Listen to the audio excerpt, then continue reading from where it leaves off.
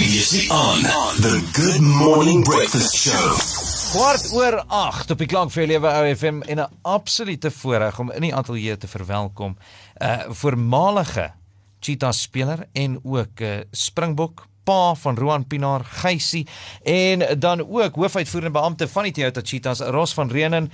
Manne, wat 'n absolute elektriese week in Sentraal Suid-Afrika. Ja, nee, ek moet sê, ons is opgewonde, die dorp is opgewonde. So ja, ons sien uit na 'n groot stryd Saterdag. Nou, Ros, is dit lekker om weer 'n ou spanmaat so langs jou te hê? Julle twee het saam, jy en Gysie Pienaar, het saam vir die heel eerste keer 'n Currie Beker gelig in 'n oranje trui terug in 1976. Ja, dis wonderlik om hier langs Gysie te sit, ek moet sê. Maar ek moet hom ook byvoeg, jy weet, dat hy het ons voorspelers dronk gehardloop met sy dart te loop en staan van altyd af. As hy hier deurkom met die bal, weet ons nie, gaan hy links, gaan hy regs of gaan hy reguit nie. Maar is 'n absolute voorreg gewees en dit was net 'n unieke span gewees. Ons het hierdie ongelooflikste spangees gehad. En ons het net hierdie absolute wil, want WP het ons daar 'n jaar, 2 keer gewen. Is die enigste span wat ons gewen het in 76 en ons was absoluut gefokus om hulle te wen in die finaal. En as ek reg is, daai jaar het julle ook, toe destyds nog Noord-Transvaal, nou die huidige Bloubulle, julle het hulle ook in 'n semifinaal uitgeklop.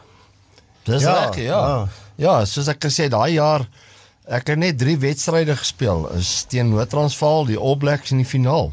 En ons het gelukkig al 3 daai wedstryde gewen. So ja. En die Cheetahs die All Blacks gewen. Ja. Kyk Ons het 15-10 15-10, ja. in 1976. Ja, Fantastic. En dit was dieselfde jaar wat julle nou verder aangegaan het, die en Currie die Currie Beker gewen het, ja. vir die heel eerste keer as die Vrystaat gewen het. Gysie, die week voor die Currie Beker, wat jy nou geweet het, luister, jy moet nou jou provinsie in hierdie finaal verteenwoordig en daar's daai druk op 'n mens en jy wil perform en. Hoe was daai ervaring vir jou? Jy weet, dis 47 jaar terug as ek reg kan onthou. In 76, ja. So ja, jy weet, ek was, hoe kan ek sê vir die manne, ek was rugby mal. Ek het geleef, geëet, geslaap rugby. En ek is net soos Roan, jy weet, ons is so gefokus gewees. Ek was altans daai tyd so gefokus. Ek wou net speel, jy weet, ek kon nie wag dat Saterdag aanbreek nie. So ja, dis was ek. Ongelooflik. En snaaks sê nou vir Roan noem, nou soos wat jy sê, 47 jaar later, sit jy op die paviljoen en jy kyk na jou laaitie op die veld en hierso verteenwoordig hy weer die Toyota Cheetahs in 'n Currie Beker finaal. Jy moet seker bars van trots. Ja, wat 'n voorreg is dit, jy het vir 'n pa om op die paviljoen te kan sit, om jou seun te sien speel. Ek is eintlik 'n ou, ek is baie senuweeagtig. Ek wil eerder op die veld wees as op die paviljoen. Gysie, ek is seker daar's 'n ekstra tyd wat ons dalk van organisers, jy so 'n paar minute wil inwerk die naweek teen die Pumas. Ek moet vir jou sê, ja, ek na elke game is ou 10 jaar ouer. So ja, dis maar ek, so dis vir my moeilik.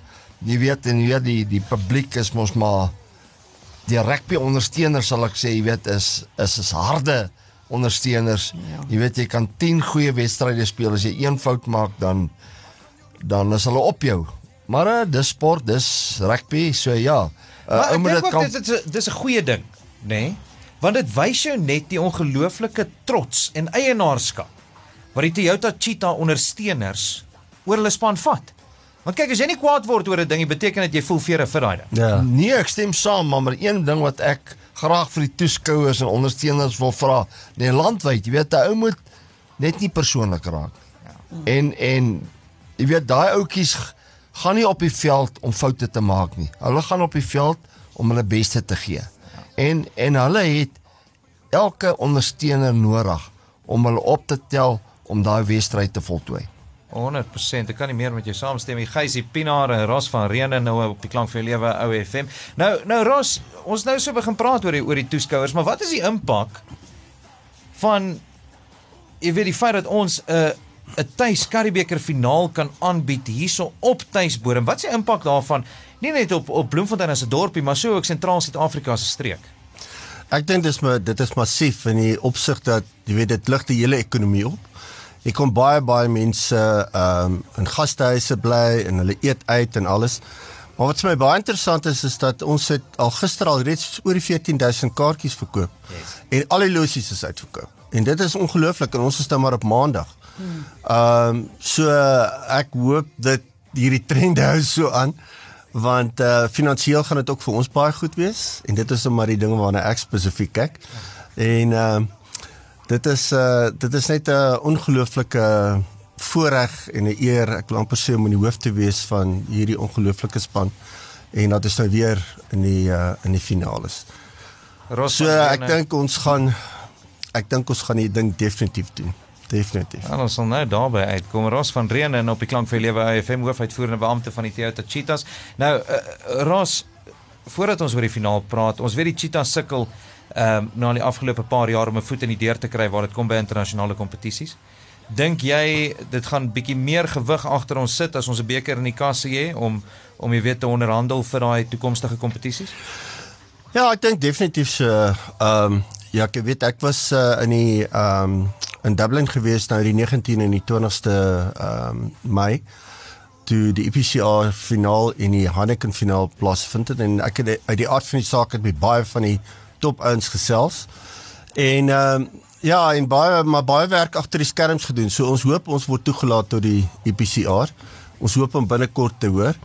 Maar ek dink hierdie het ons het 'n punt bewys. Jy weet, ek bedoel, ons het 2 keer teen 'n volle URC span van die Bullig wen op hulle eie veld en op ons eie veld, en ek dink die Saterdag was 'n baie deurslaggewende oortuigende oorwinning wat ons gewys het, jy weet, ons hoort regtig in Europa. 100%. Nou, Gysie, natuurlik 'n groot wedstryd. Die Toyota Cheetahs pak die Pumas aan op tuisbodem hierdie komende naweek. OFM met trotse borg, vernoot en ondersteuner van die Toyota Cheetahs. Het jy 'n spesiale boodskap vir die toeskouers? Laat ons 'n bietjie boude in die sitplekke kry. Ja, eerstens wil ek vir die span sê, ou moet vergeet wat wat gebeur het verlede naweek. Dis verby. Ja. En hulle moet nou fokus op Saterdag. Ja. En as hulle so kan speel en gefokus bly so Saterdag, gaan hulle moeilik geklop word. Maar die Pumas is 'n moeilike span. Ja. Hulle is 'n span wat aanhou speel tot die einde, tot die eindvletjie blaas. So ou moenie ophou speel nie. Ou moet al die hele tyd onder druk sit, maar ek glo die manne is reg en hulle het dit bewys Saterdag. Hulle het vir 80 minute gespeel en ek hoop ons kan hom deurtrek, nie net vir hulle self, maar vir die toeskouers, vir Bloemfontein, vir die omgewing. Dit gaan goed wees vir ons. Dit gaan definitief goed wees. Ras, so ten slotte 'n spesiale boodskap aan hierdie spelers wat nou al week in, week uit hulle liggame, hulle lywe en hulle lewens op die spel sit om seker te maak dat daai beker huis toe kom. Nee, ek wil net sê baie dankie manne en baie sterkte vorentoe.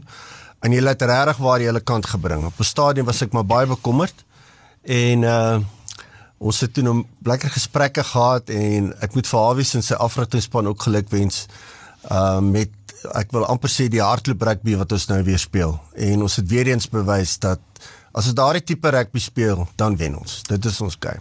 Verseker, en kom ons wees nou eerlik, dit is nou een kat wat nie geklop gaan word hierdie naweek hier, is die Cheetahs. OFM staan bankvas agter die Cheetahs. Ras, Gysie, baie dankie vir julle tyd.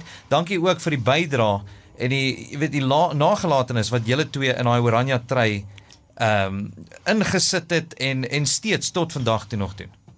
Baie dankie, is waardeer. Baie dankie, OFM. The Good Morning Breakfast Show with Accident Angels. Your life matters.